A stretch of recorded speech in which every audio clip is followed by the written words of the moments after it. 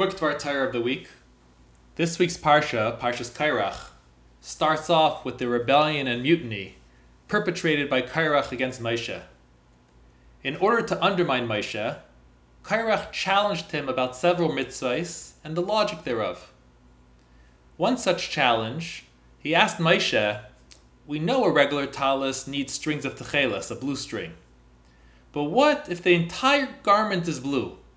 Does it still need a blue tzitzit string as well?" To which Moshe replied, "Yes." Thereby Korach proceeded to mock Moshe, questioning how that makes any sense, and that the blue string would just be superfluous and redundant. If Korach was challenging Moshe's leadership, how did this line of questioning further his cause? How did it help him? And Rabbeinu Bachai explains that Korach was claiming that Moshe self-appointed himself a leader over the Jewish people.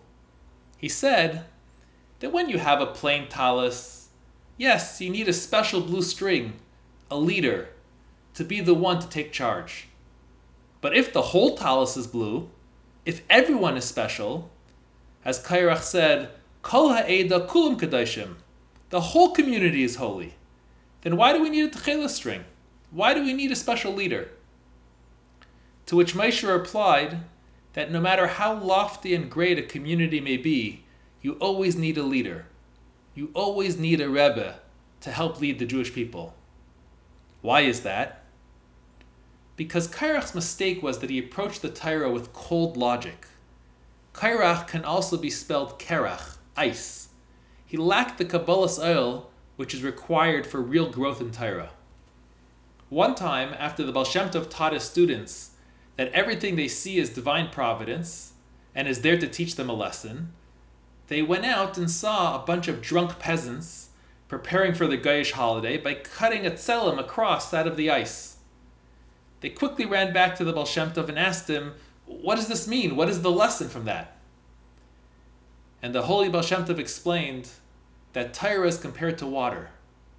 When water is mayim chayim, flowing water, then it can purify the greatest of impurities.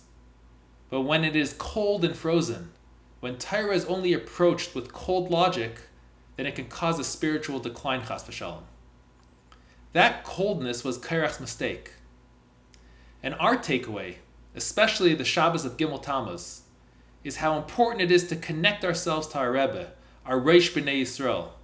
No matter how great the Jew, we all need a Rebbe who will keep us spiritually warm and vibrant, especially through learning his Torah with Kabbalah's oil. If we do that, then Be'ezus Hashem, this will be the last Gimel Tammuz in Golus, and next year Gimel Tammuz, we will be together with our Rebbe in an open and revealed way, in the Beis HaMikdash HaShlishi, B'mher V'yameinu Amen. Have a good Shabbos.